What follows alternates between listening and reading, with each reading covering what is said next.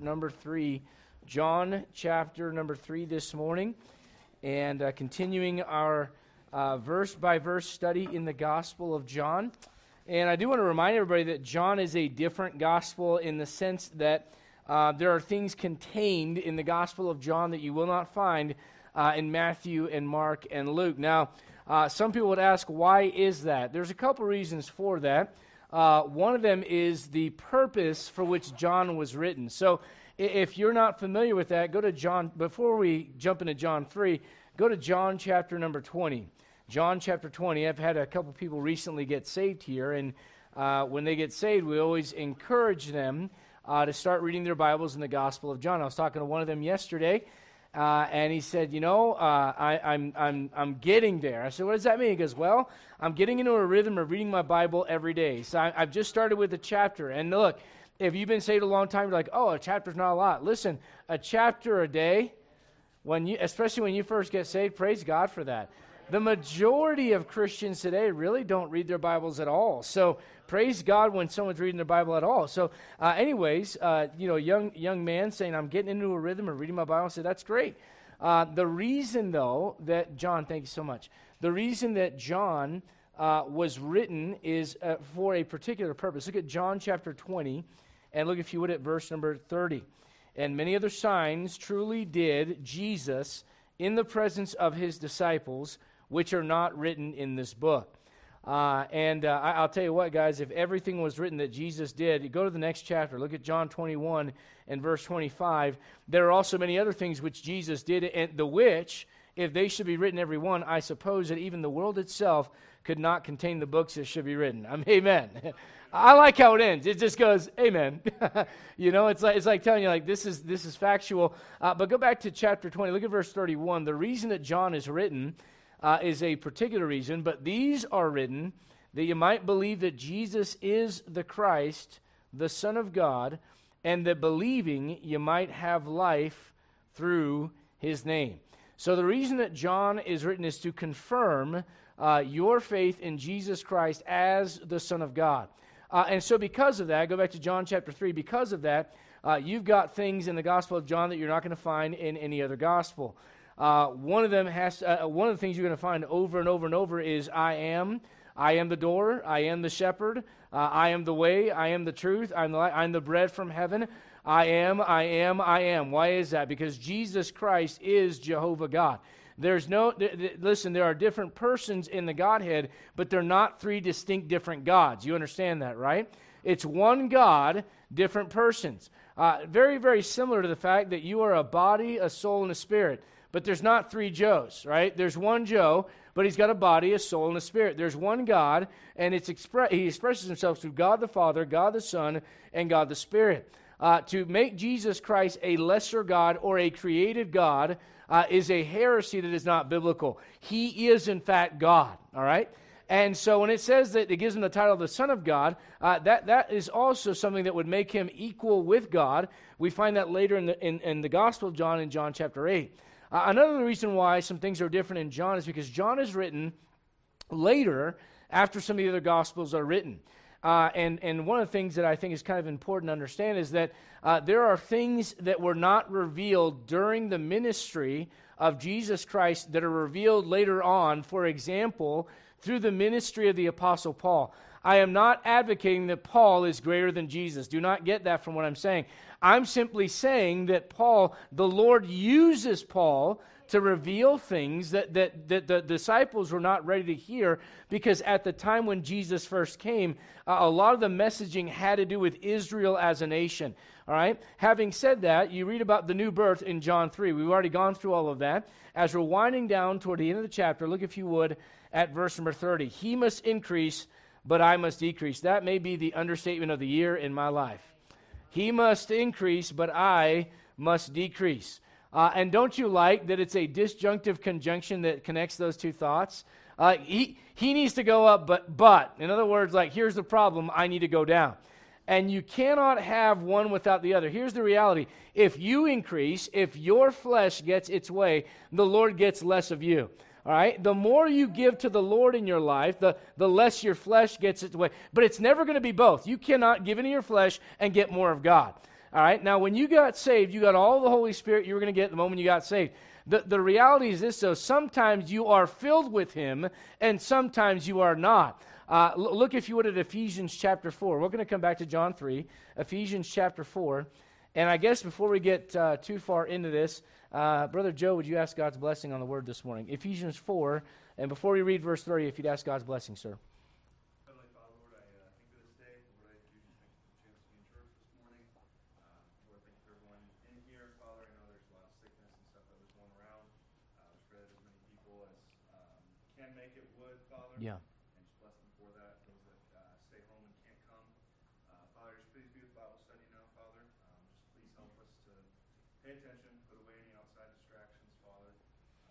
Lord, I think about what kind of pastor's going into, Lord, and Lord, I think we all want to be more like you, but Lord, there's a lot that goes into that. Yeah. Father, I just pray you help us with that. I pray that we get something now. I pray that we could maybe just take one thing that's said and apply it and dwell on it and meditate on it. Father, I just thank you for your goodness. Thank you for getting us all here safely. Thank you. And I just thank you for Lord, the privilege to go to church in a free country where we're fed and taught. And Lord, I just pray that we wouldn't take that for granted. In Jesus Christ's name. Amen. Amen. Thank you, brother. Look at Ephesians 4. Look, if you would, at verse number 30. I want to be clear about this as well. The Bible does not speak about the Spirit of God as a force or an ambiguous type of entity within the universe. The Spirit of God, especially for the believer, the New Testament Christian, is a person, all right? And the reality is this: when you got saved, you were baptized, 1 Corinthians 12, Romans 12, into the body of Christ through the Spirit of God, without water.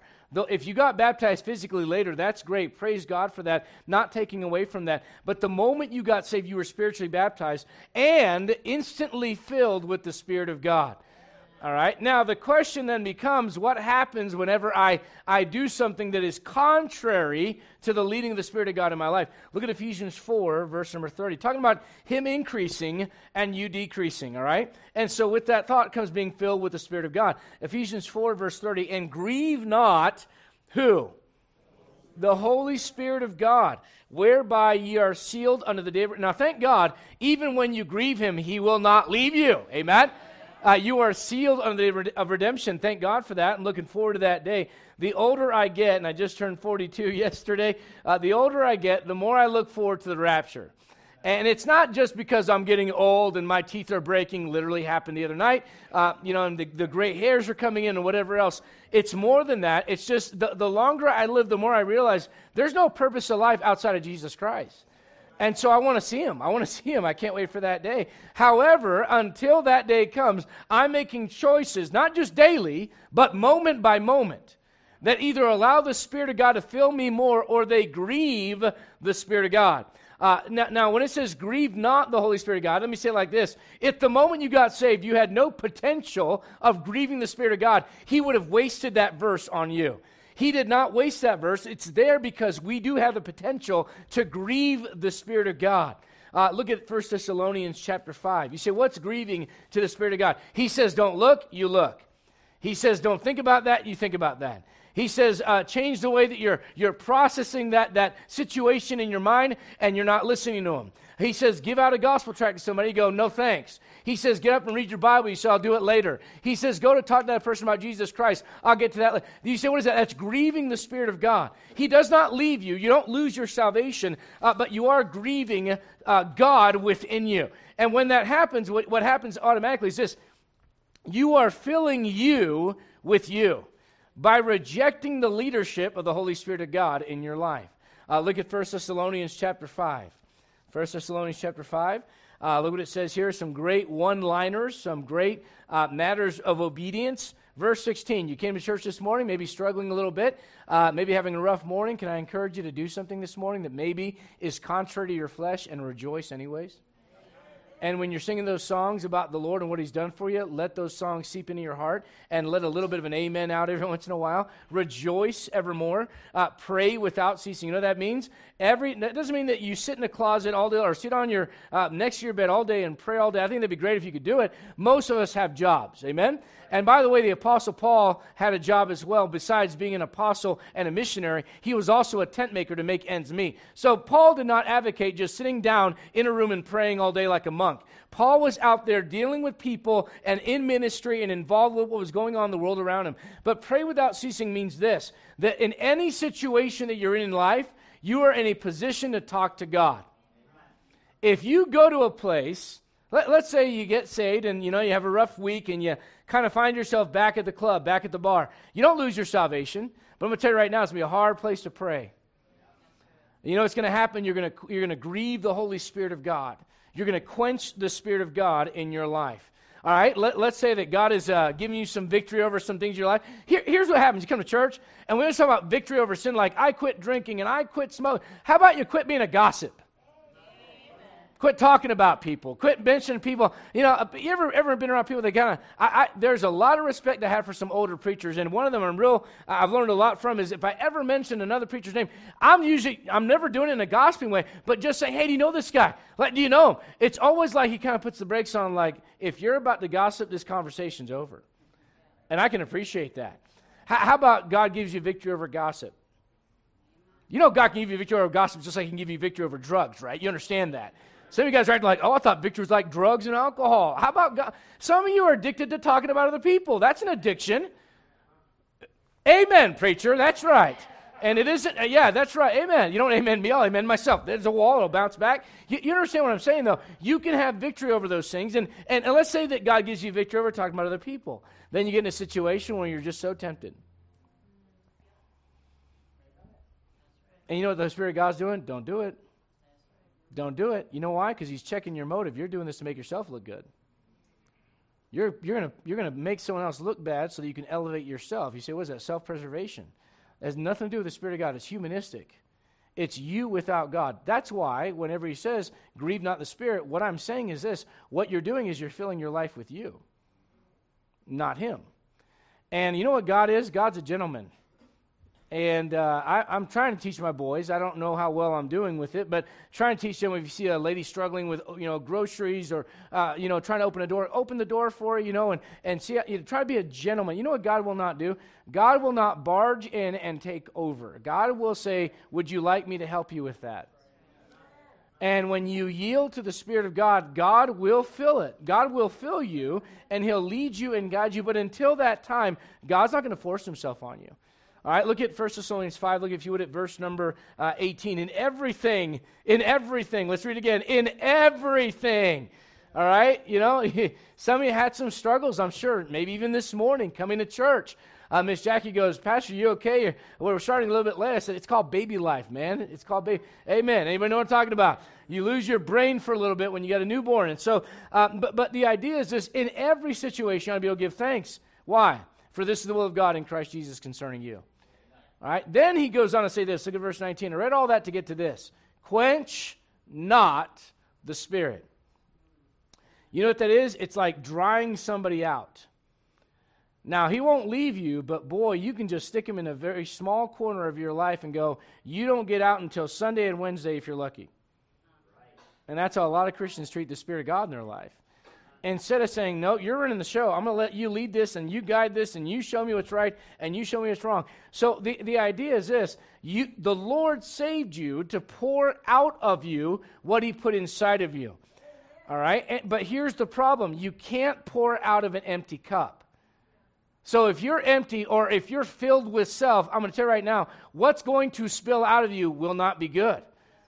All right, that's why there are times in your life as a believer where all someone says is they say something, and they maybe didn't mean anything by it. It takes very little to get you over the edge. And someone says something, and you know what you do?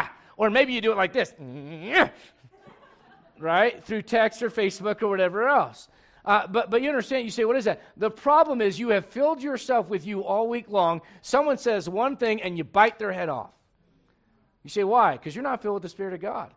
And you look at John the Baptist. John the Baptist's statement of, he must increase, but I must decrease. The context is historical in reference to what's going on. It's a transition of ministry from John's ministry to the ministry of Jesus Christ. But practically for our lives, it's like this. All right, you know what?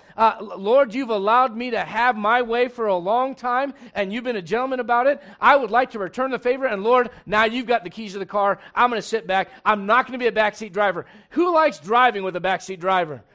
That's the word. I think, marriage is made up of two people, one of which drives and the other one tells them what to do when they're driving, right? And so no one likes me going, hey, there's a truck. That truck's a mile down the road and it's hitting its brakes. Leave me alone, No one likes being told what to do when they're driving. Listen, the Lord doesn't like it. You know what he'll do? He'll go, okay, you know what? I'm not going to fight with you. You can have the wheel. It's yours. But when you end up in the ditch, know that it's because you were driving and not me. All right, look at Ephesians chapter 5. Ephesians chapter 5. Ephesians 5. Just like he tells you not to grieve the Spirit of God, he tells you to be filled with the Spirit of God. Ephesians 5, verse 18. And be not drunk with wine, wherein is excess, but be what? Filled with the Spirit. Filled with the Spirit. The Bible, if you're taking notes, in Philippians 1:11, it talks about being filled with fruits of righteousness. All right? Look, if you would, at Ephesians chapter 3. Go to Ephesians chapter 3. Ephesians chapter 3. And look, if you would, at verse 19. And to know the love of Christ, which passeth knowledge. In other words, it's hard to comprehend his love, is it not? We're going to look at John 13 this morning. I don't understand how he loved them till the end, knowing that one was betraying him right there at the table. That's hard to fathom.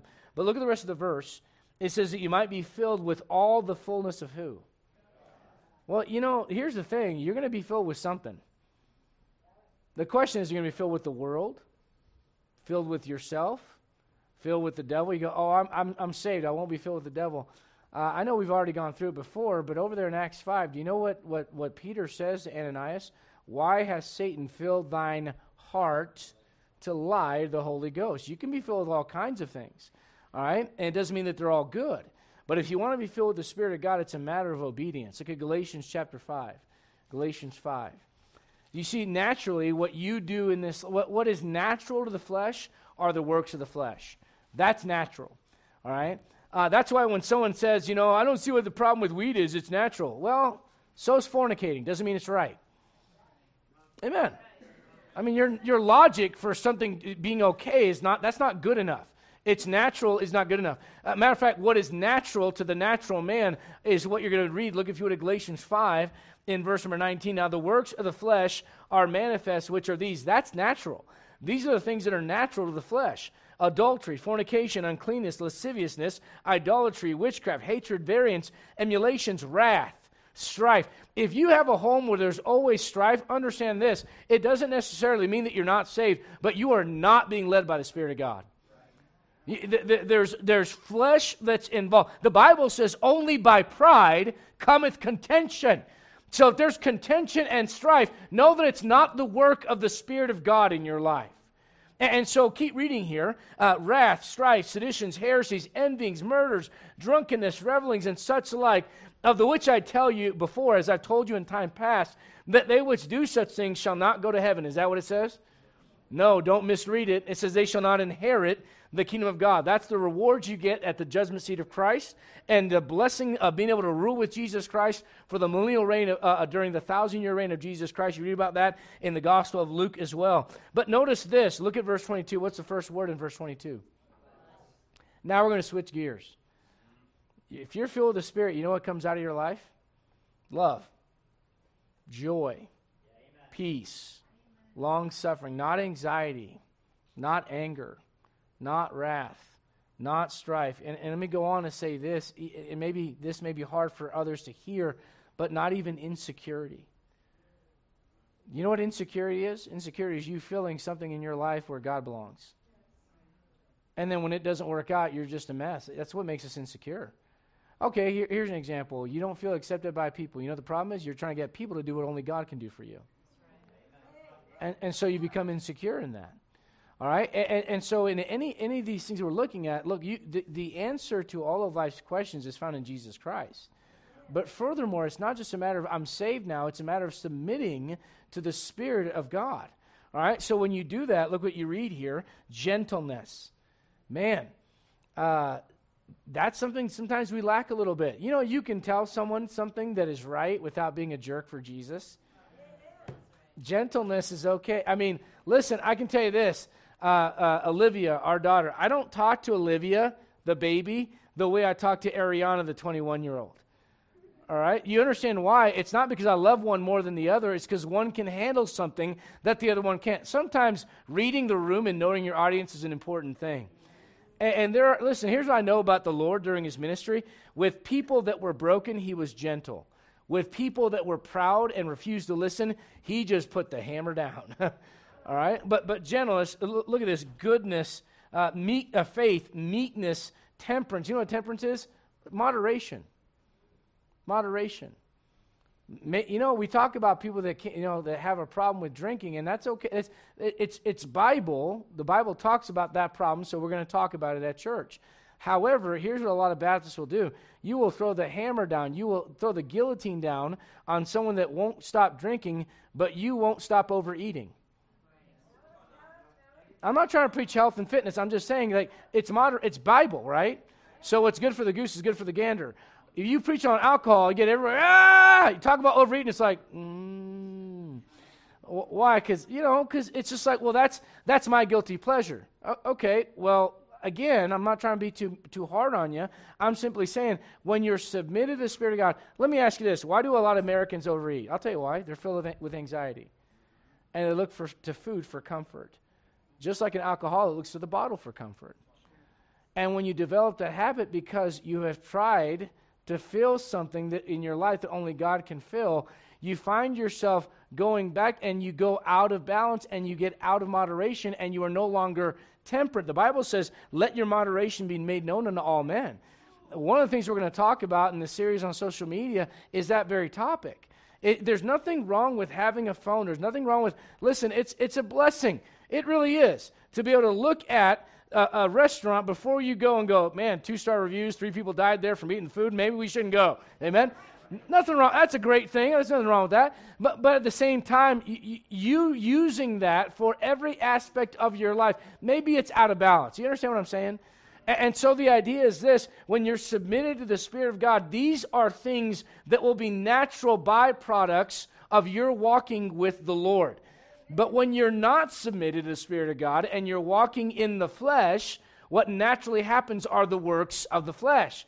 And you may find yourself going, man, I've been saved for X amount of years, X amount of months, X amount of weeks, whatever, X amount of decades. Why am I still struggling with this? And the answer is quite simple. You may go, well, psychologists say when I was a child, and maybe, but beyond that, now that you're saved, and you're no longer 5 years old under your parents' authority in their house.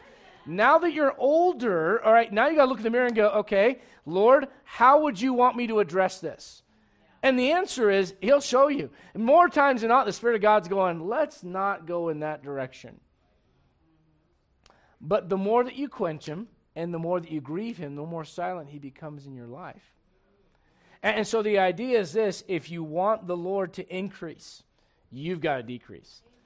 You got to decrease, all right? Go back to the text. Look at John chapter 3. John chapter 3. We'll keep going. John chapter 3. And, man, there's a lot of things. The Bible says there are many devices in the hearts in a man's heart. In other words, you don't really know you like you think you know you. And that's why the Bible says about the Bible itself that it is a discerner of the thoughts and intents of the heart. And so the more that you submit to the Spirit of God and His words, and in a little bit, we're going to see the connection between the words of God and the Spirit of God. The more that you do that, the more you realize who you are. And the more you look at Jesus, the more you realize who you are. And the more you're submitted to Him, the more you realize who you are and how needy you are of Him and how much. I was talking to someone this week, and I said, you know what the job of the Christian is? To be more like Jesus every day. Easier said than done, right? But look at John 3. Look, if you would, at verse number 31. He that cometh from above is above all. He that is of the earth is earthly, and speaketh of the earth. He that cometh from heaven is above all. And what he has seen and heard, that he testifieth, and no man receiveth his testimony. By the way, the person that's saying all of this, go back to verse 27, is John the Baptist. All right, this is not Jesus talking. This is John the Baptist giving testimony and giving witness to the life of Jesus Christ. And again, I want to point out what he says of this contrast between that which is heavenly and that which is earthly in verse number 31. A couple of things. Look at John chapter 8 real quickly. John chapter 8. And this is something that comes up more than once in the Gospel of John. John chapter number 8. John 8, look if you would at verse number 23. And this is Jesus Christ speaking, and this is after. Now look, sometimes you read the words of Jesus and you're like, man, sometimes he spoke roughly. Can I give you a little bit of context for why he's speaking the way he is in this passage? They literally just pick up stones like they're going to kill him. Right. Now, if someone's threatening you, you might get a little agitated, amen? You might speak a little more direct. Now, the Lord did it in righteousness, not just in human wrath. But look, if you would, at John chapter 8 in verse 23. He said to them, ye are from where? And I'm from where? So there's this distinction, especially in the Gospels, where when it comes to giving testimony to Jesus Christ, where there's this, you're here, I'm here. Not so much in the sense of I'm trying to lord over you or just use my position of authority, but more so to let you know, this is where I came from. I did not show up here on my own with these ideas. I am submitted to the Father's will. I'm speaking the Father's words because that's where I came from. Right? And so you're going to see this over and over. Look at verse number 23, the end of the verse. He says this, ye are of this world, I am not of this world. Later on in the Gospel of John, in John 18, when they come to arrest him, he says this, my kingdom is now not of this world. It will be of this world someday. All right, but what he's trying to point to is this, like, you guys are always concerned with what's going on down here. Can I get a witness? You're worried about your bills and your job and your education. And I'm not saying those are bad things, but your mind is consumed with earthly things. And so Jesus Christ is kind of like God's smelling salt to mankind, kind of to wake everybody up and go, look, this is not all there is to it. There's something beyond this. And so he says, look, there's the heavenly and then there's the earthly. Look at John chapter number 6. John 6, and then we'll go to 1 Corinthians 15 in a moment. John chapter 6. John 6, look if you would at verse number 33. John 6, verse 33. For the bread of God is he. All right, talking about a person. All right, for the bread of God is he which cometh down from where? And giveth life unto the world. There's a great principle here, and it's this. If you're never willing to humble yourself and get down on someone else's level, you can never minister to them. So he left the Father's throne so you could be saved. Aren't you glad for that? All right. So look if you would at verse number 38. Verse 38. For I came down from where? Heaven. Not to do mine own will, but the will of him that sent me. Look at 1 Corinthians chapter 5. You're going to find this constant contrast, 1 Corinthians 15, sorry. This constant contrast between the heavenly and the earthly. And if you're honest with yourself, that's the battle you have every day. It's like, what is God thinking about? What drives the Lord? What is his motivation as far as what's going on down here versus mine? And the difference between you and Jesus is always perfectly submitted to the Father's desire from a heavenly perspective. We're not. And in order for us to learn to get there, we got to learn to be more like Jesus, right? So, but here's the idea. He mentions the fact that he's from heaven. He's from above. He is of the Father. All right. And if you're saved, you are in Christ.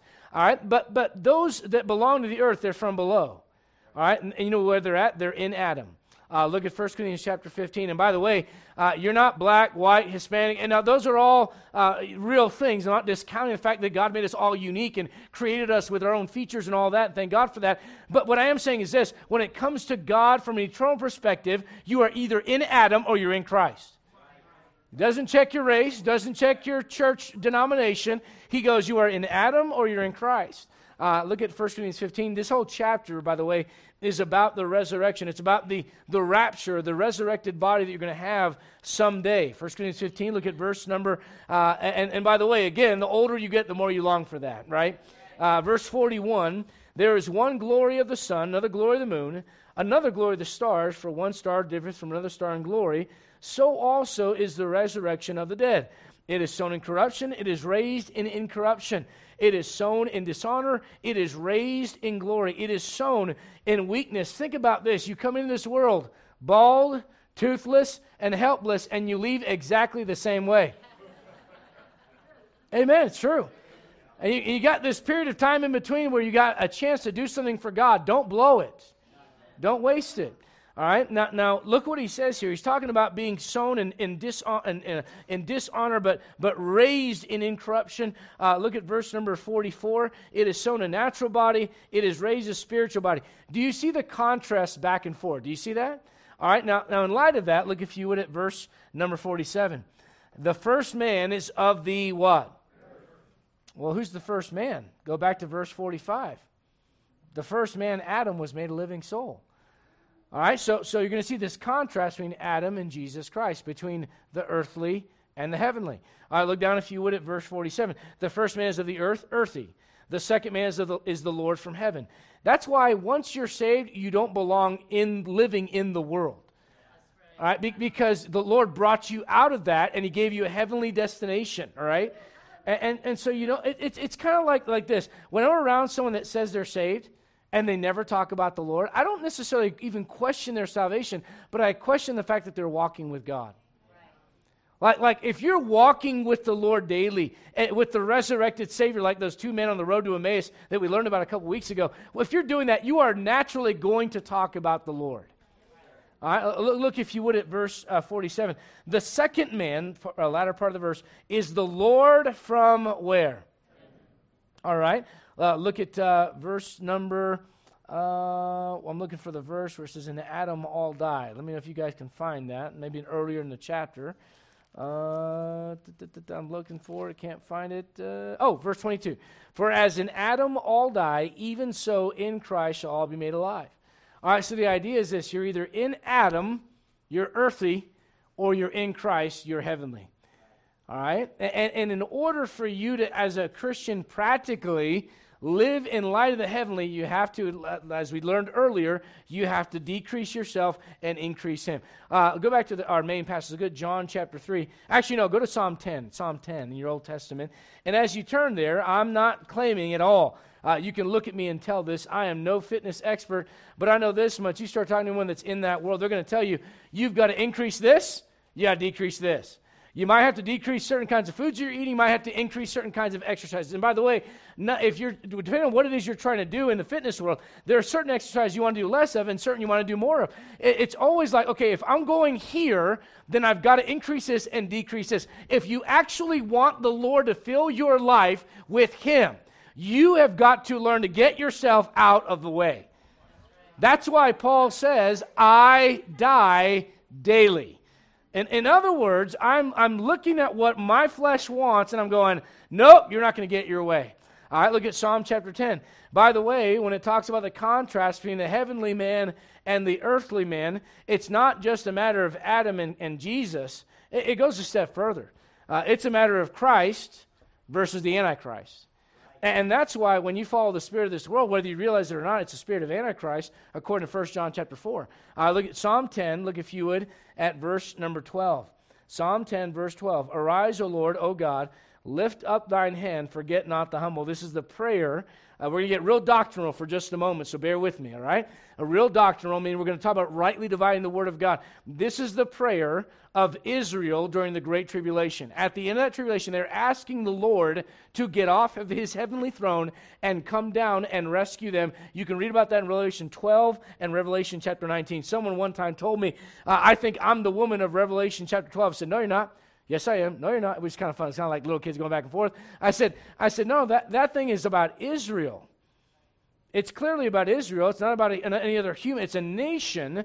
And so this nation is crying out. And then look, if you would, at verse number 15.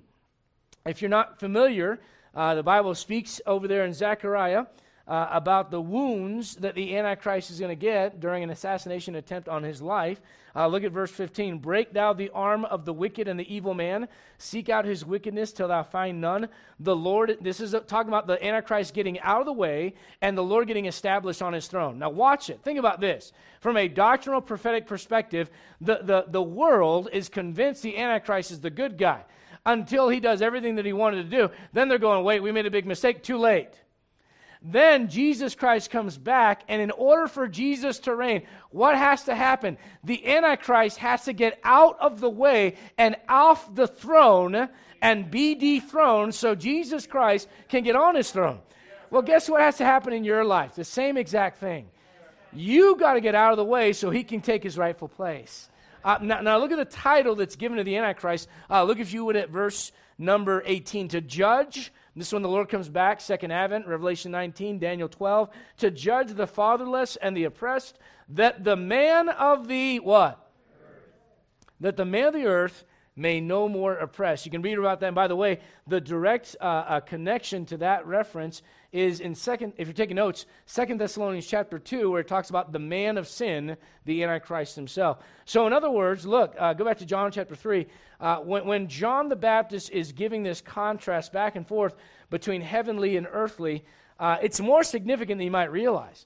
But what he's trying to do is he's trying to establish the position and the authority by which Jesus Christ shows up on this earth and preaches what he does and takes on the ministry. Just remember the context, guys, is this. The disciples of John are going, hey, this Jesus guy is taking over. And you know what John is saying? It's about time. And listen, every once in a while it's going to happen. People in your life are going to look at you and go, aren't you going too far with Jesus? And you ought to go, should have done it sooner, amen? Let me get out of the way so he can do what he's supposed to do. Look at John 3. Look, if you would, at verse number 33. He that hath received his testimony hath set to his seal that God is true. Now, back in verse 32, I should have read that. It says, no man receiveth his testimony. In other words, no man has the same position as Jesus Christ to be able to speak on behalf of God like Jesus does. All right, that's what he's saying. So in the next verse, just so you don't think it's a contradictory thought between those two verses, in the next verse, those that listen and receive that word, all right, those that do that are the ones that set to their seal that God is true. They are confirming the truth of God. Matter of fact, remember in John 1 verse 12, but as many as received him, to them gave he power to become the sons of God. Received what? Jesus Christ. All right, look at verse number 34. For he whom God hath sent speaketh the words of God, for God giveth not the Spirit by measure unto him. Now that's kind of an interesting verse, and I'm just going to, without being able to get into all of it right now, let me just say this much. The reason why the Spirit was given to Jesus Christ without measure is because of his continual and consistent obedience. Now, you may disagree with that, but do you know what it says over in Hebrews? It says that the Son learned obedience. How does God learn obedience? The answer is he doesn't.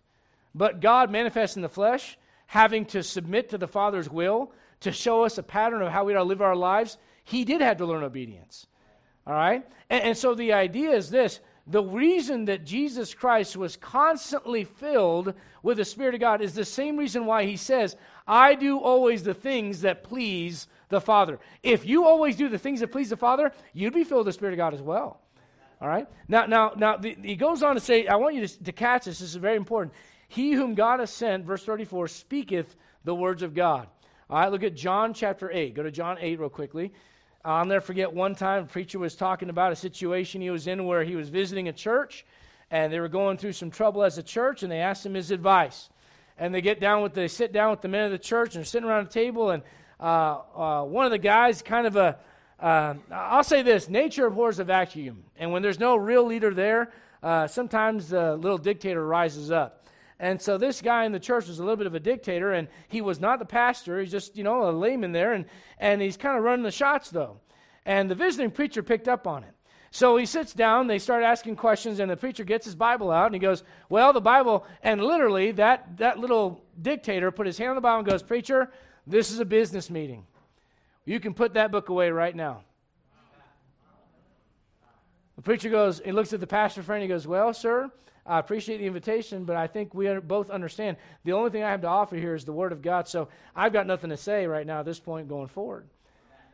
And he said this, and he looked over at the guy that told him about the Bible. He goes, I know what your problem is, bud. You want to run things, and you can't submit to any authority, not even God.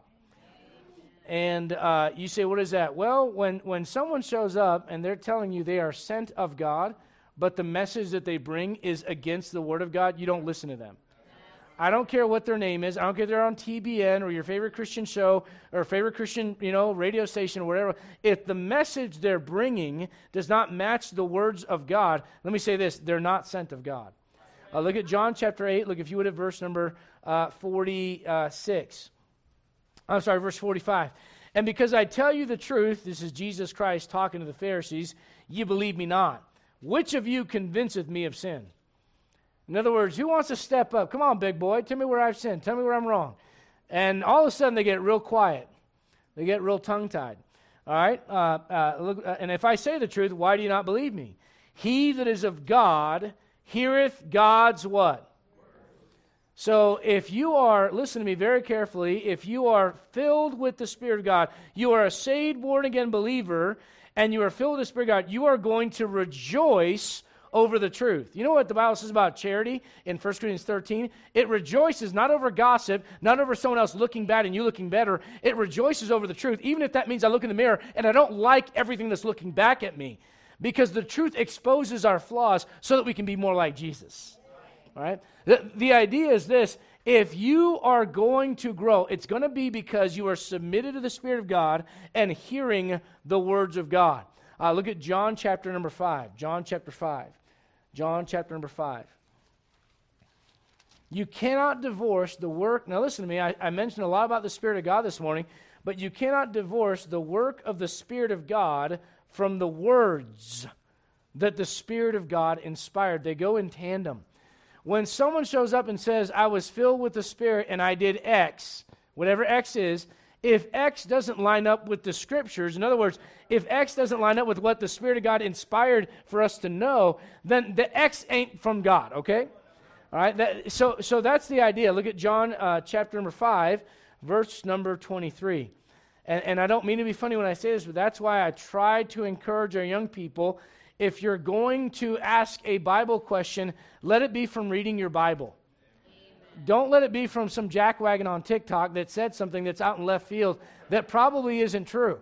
All right? Look at John. I'm not saying everyone that gets on TikTok's wrong. I didn't say that. But I'm going to say this much. You cannot learn the Bible in 30-second clips. You guys sit here for an hour, and afterwards, half of you are looking at me like a cow looking at a new fence. So I know that in 30 seconds, you're not learning the Bible. All right? From TikTok. Look at John 5. Look at verse number 23. That all men should honor the Son, even as they honor the Father. He that honoreth not the Son, honoreth not the Father which hath sent him. Look at verse 24. Verily, verily, I say unto you, he that heareth my what? There's this connection between the work of the Spirit of God and the words that the Spirit of God inspired. And believeth on him that sent me hath everlasting life, and shall not come to condemnation, but is passed from death unto life. In other words, the idea that Jesus Christ is sent of God, it implies where his authority came from, and to express that authority, what does Jesus do? You know what he does? It is written, it is written, it is written. You know how he expresses the authority that God the Father gave him and God put in his hand? He expresses it by speaking the words of God. If you're going to have any kind of authority over sin and over victory over the habits you're trying to get rid of and walking toward Jesus Christ and seeing people saved and all the rest of it, it's going to come from you submitting to the Spirit of God by hearing the words of God. All right, you will not divorce the word. You're in John 5, you're close. Look at John chapter 6 and go, if you would, to verse number, I'm looking at, I think it's 63. Yeah, 63. 63. It is the Spirit that quickeneth. In other words, it is the Spirit of God that gives life. The flesh profiteth what? Nothing. Remember that. The words that I speak unto you, they are what? And they are life. So when it comes to your growth in the Lord, you cannot divorce the words of God from the Spirit of God. Look at 2 Peter chapter 1. 2 Peter chapter number 1. And the reason we know that Jesus Christ was sent of God is he spoke the words of God. And when he was tempted by the devil in the wilderness, what did he do? He quoted the Scriptures. Now, think about this. There's coming a day Now he had to go through that. Listen to me, he had to be tempted, and he had to be tried, and he had to be crucified, and he had to rise from the dead in order to have the victory over death and hell. But now that he has that victory over death and over hell for eternity, listen, when he comes back to establish his kingdom, you know what's going to come out of his mouth? The Bible talks about the rod of his mouth.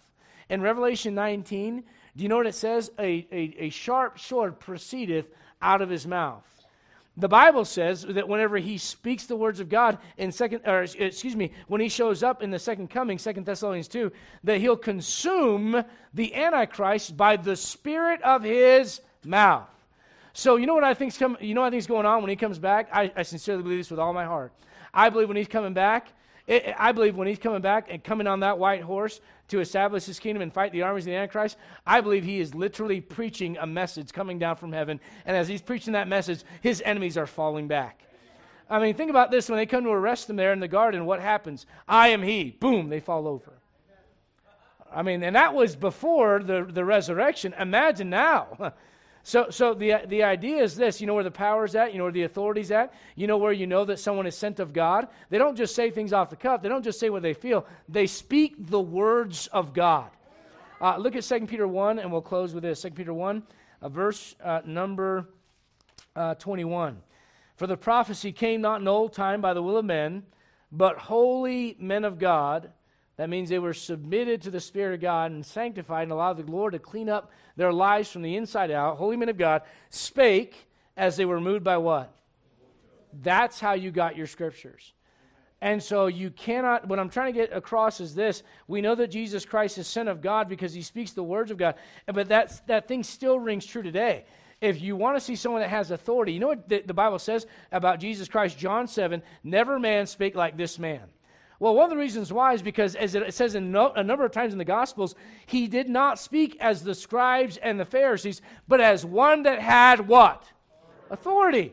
All right, where does authority come? Authority is always delegated. You understand that? So Jesus Christ shows up and he goes, I'm going to be an example to you that follow me of what it is to submit to the Father's will. And so as a son, I learned obedience. But I was given that authority, and now that I'm leaving the planet, when he goes back up, you know what he does? He says, all power is given unto me. And you know what he tells his disciples?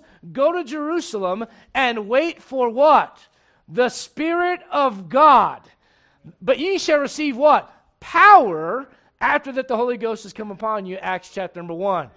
All right, so, but that power is not just for you to do whatever you want. That power is for you to submit to that Spirit of God so that you can make a difference in this world. And when you do that, you will be speaking the words of God. Let's all stand and be dismissed in a word of prayer. Father, we love you. We thank you for the word of God.